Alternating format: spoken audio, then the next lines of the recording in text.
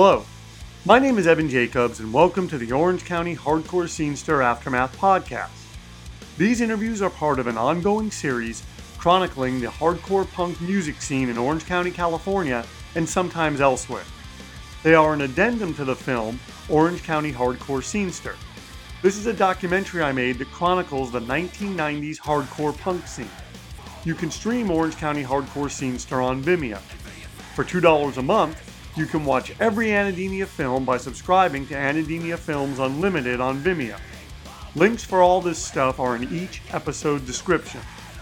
To support this podcast, please like, rate, and review it. Also, please subscribe to Anademia Films TV on YouTube, where you can view all of these podcasts in their original video form.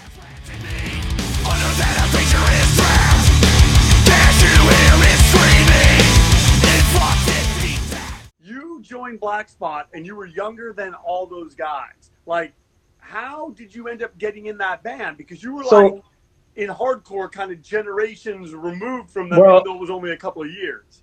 You got it backwards. Loman and I started the band. Oh, I love it. I love it. Threshold? No. So, okay. I had a drum set. I learned how to play.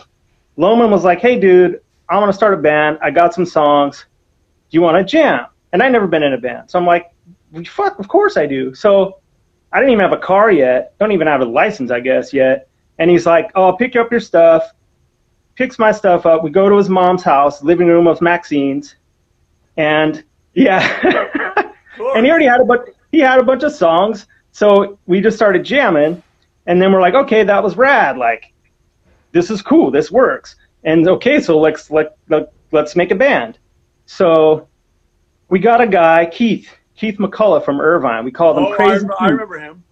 So it was the three of us, and he was cool.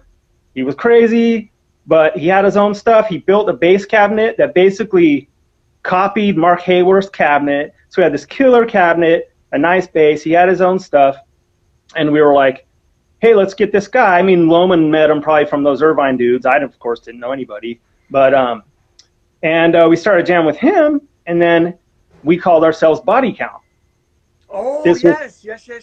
Okay. Before there was a real Body Count, right? Right. So we're like, oh, then Ice-T comes out with Body Count, and we're like, oh, I guess we're not called Body Count anymore. So eventually we kind of had to do the like weird kick a guy out of a band but not really tell him we kicked him out of a band deal, you know what I mean? Because he was kind of mental, and he lived in Irvine, and he didn't have a real way to get around.